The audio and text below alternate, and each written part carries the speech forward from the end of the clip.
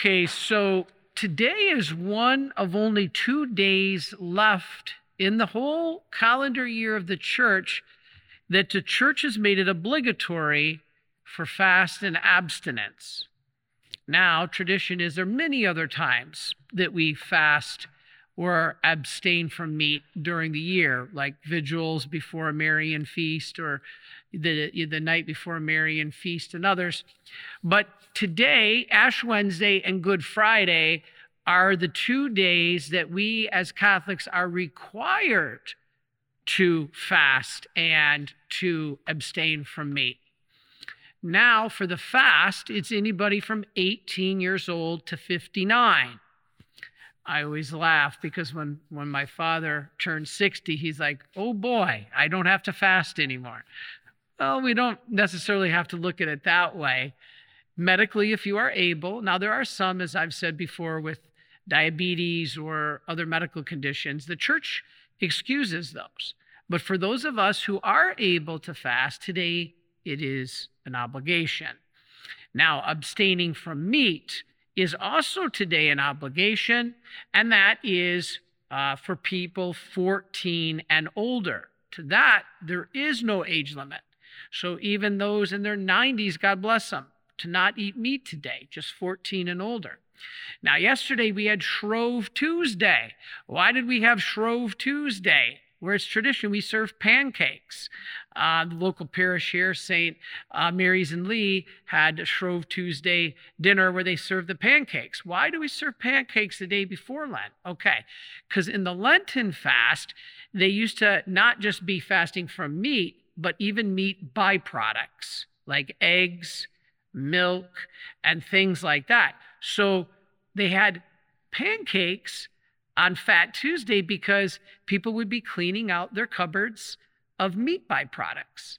Not just the meat, but the byproducts like milk and eggs and cheese and things like that. So what we had was a preparation. This season is preparation to join our Lord in the cross. This is what we have. Now, Ash Wednesday, as you know, is the first day of Lent, a time of fasting and prayer, as we just said. Now, what's interesting is that the Lent is not 40 days. Lent is actually 46 days. The reason we say it's 40 days of Lent is because those are the fasting days. Yes, people used to fast all 40 days in that during the Lenten time. But the 6 Sundays that are in there are not days of fast. So we really have 46 days because we have the traditional 40 days wherever we're giving up something, for instance, but yet the 6 Sundays are not days of fast. Those are, even within Lent, days that we don't fast. And so actually Ash Wednesday occurs 46 days before Easter. So interesting, right? It can fall anywhere between February 4th and March 10th. And it's not, though, a holy day of obligation. This is great that everybody's here. We welcome everybody. Get to your parish tonight if you can. But don't put today's service ahead of Sunday Mass. Every Ash Wednesday is important. This kicks off Lent. We should come to church. We should prepare ourselves. But it's technically not a holy day of obligation, yet every Sunday is. Now, I know people who will drive 50 miles to come to an Ash Wednesday service, but they won't go 2 miles down the road to go to Sunday Mass.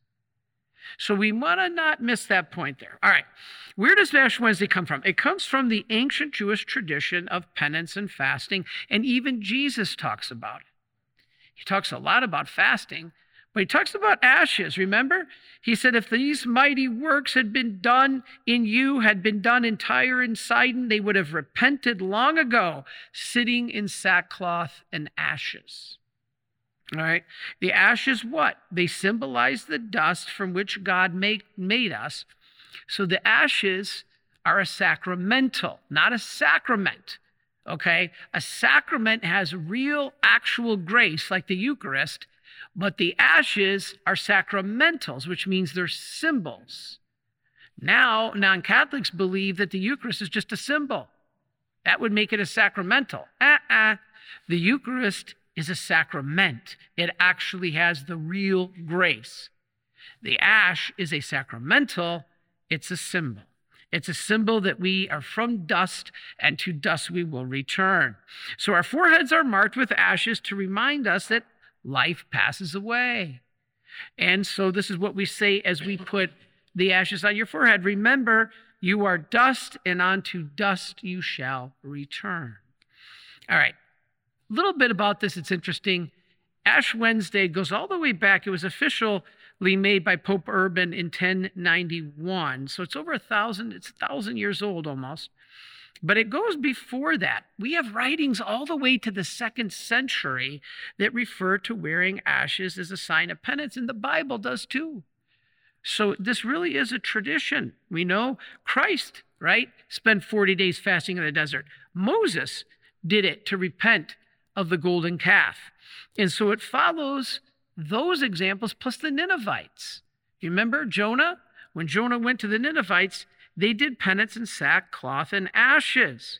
All right, so later in Christianity, people who had committed grave sins had to do public penance. We have it really easy today, and people still don't go to confession. Listen to this. Now, on Ash Wednesday, the bishop will sprinkle ashes made from the palms from the previous year. All right, so Palm Sunday, palms were burned from last year. And here's how they used to do it. Think about how easy it is now. The penitents were removed from the church because of their sins. Why did they do that? Because it was like Adam and Eve being kicked out of the garden. So the penitents, because of their sin, were removed from the church. Nobody claimed you hurt my feelings. Nobody started in that I'm offended. Nobody started in. They looked at it as a sign of this was an opportunity for me to repent and change. That's Jesus calling, saying, listen to this message. Because this was an opportunity for people to repent, to change. So like Adam and Eve thrown out of the garden, the grave sinners were removed from the church. All right, now, they did not enter the church again until after 40 days of penance and confession. Now, we would be mortified by that today. Well, let's at least get to confession. You won't be thrown out of church anymore, but you should be wanting to be thrown into confession. Let our Lord clean us up. Now, even non-Christians, surprisingly, and excommunicated people can receive these ashes, right? They can be traced on the forehead or even sprinkled, which is more traditional, sprinkled on the head.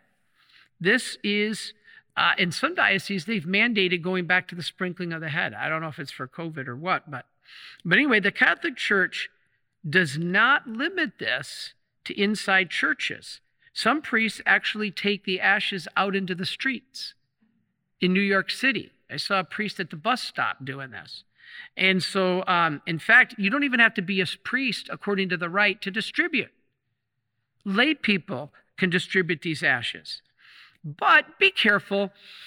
You really don't want to make a bad witness to being a Catholic today, okay? Why we do keep our ashes on, this is traditional. I made the point the other day on my Saturday talk that if you are catching yourself tonight out at a bar and you're watching a ball game and you're up screaming at the TV and unfortunately something comes out of your mouth that shouldn't, you really shouldn't be keeping those ashes on your head. They really should be washed off. So think about that before dining out or getting worked up over a ball game or something like that. So anyway, it's not required that you keep them on all day.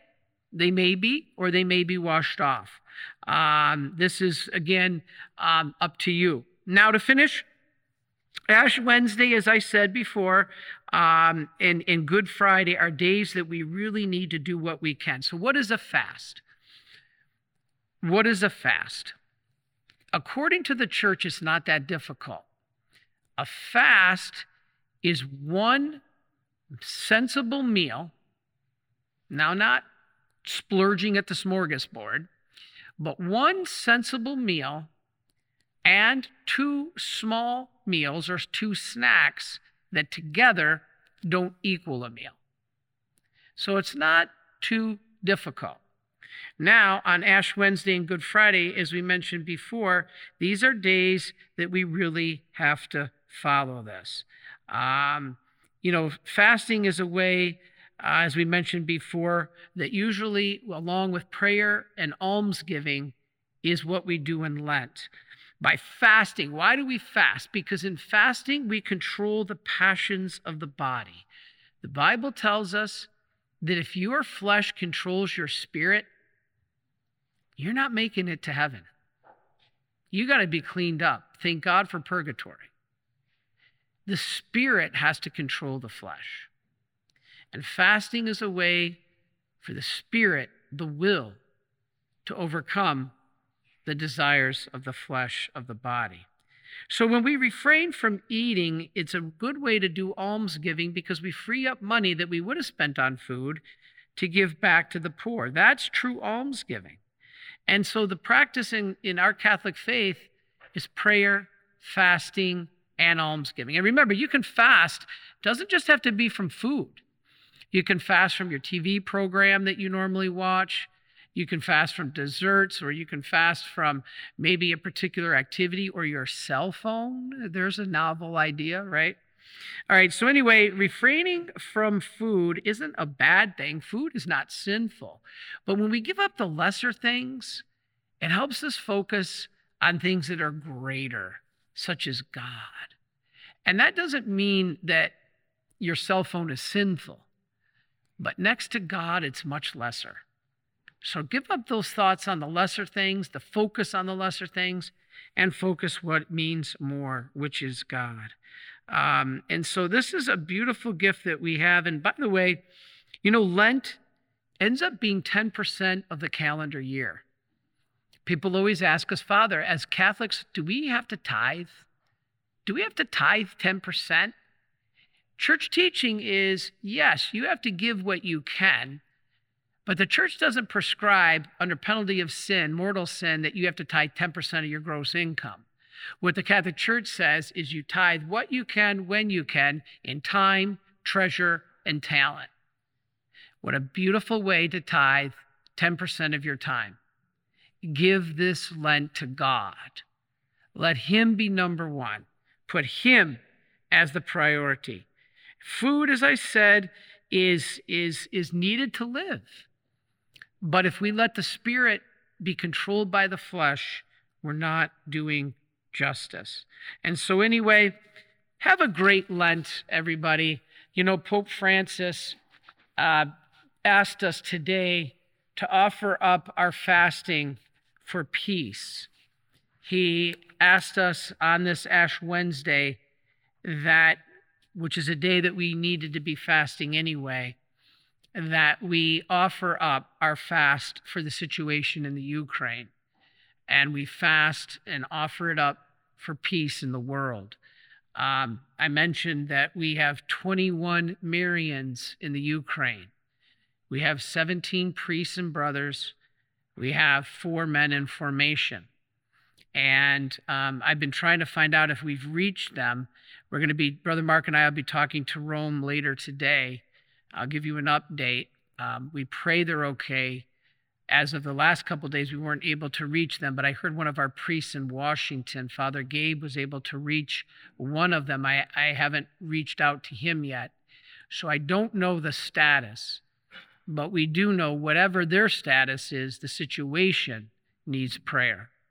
So please join us in prayer as we follow the recommendation of our Holy Father to pray on this Ash Wednesday, to fast on this Ash Wednesday for peace in the world.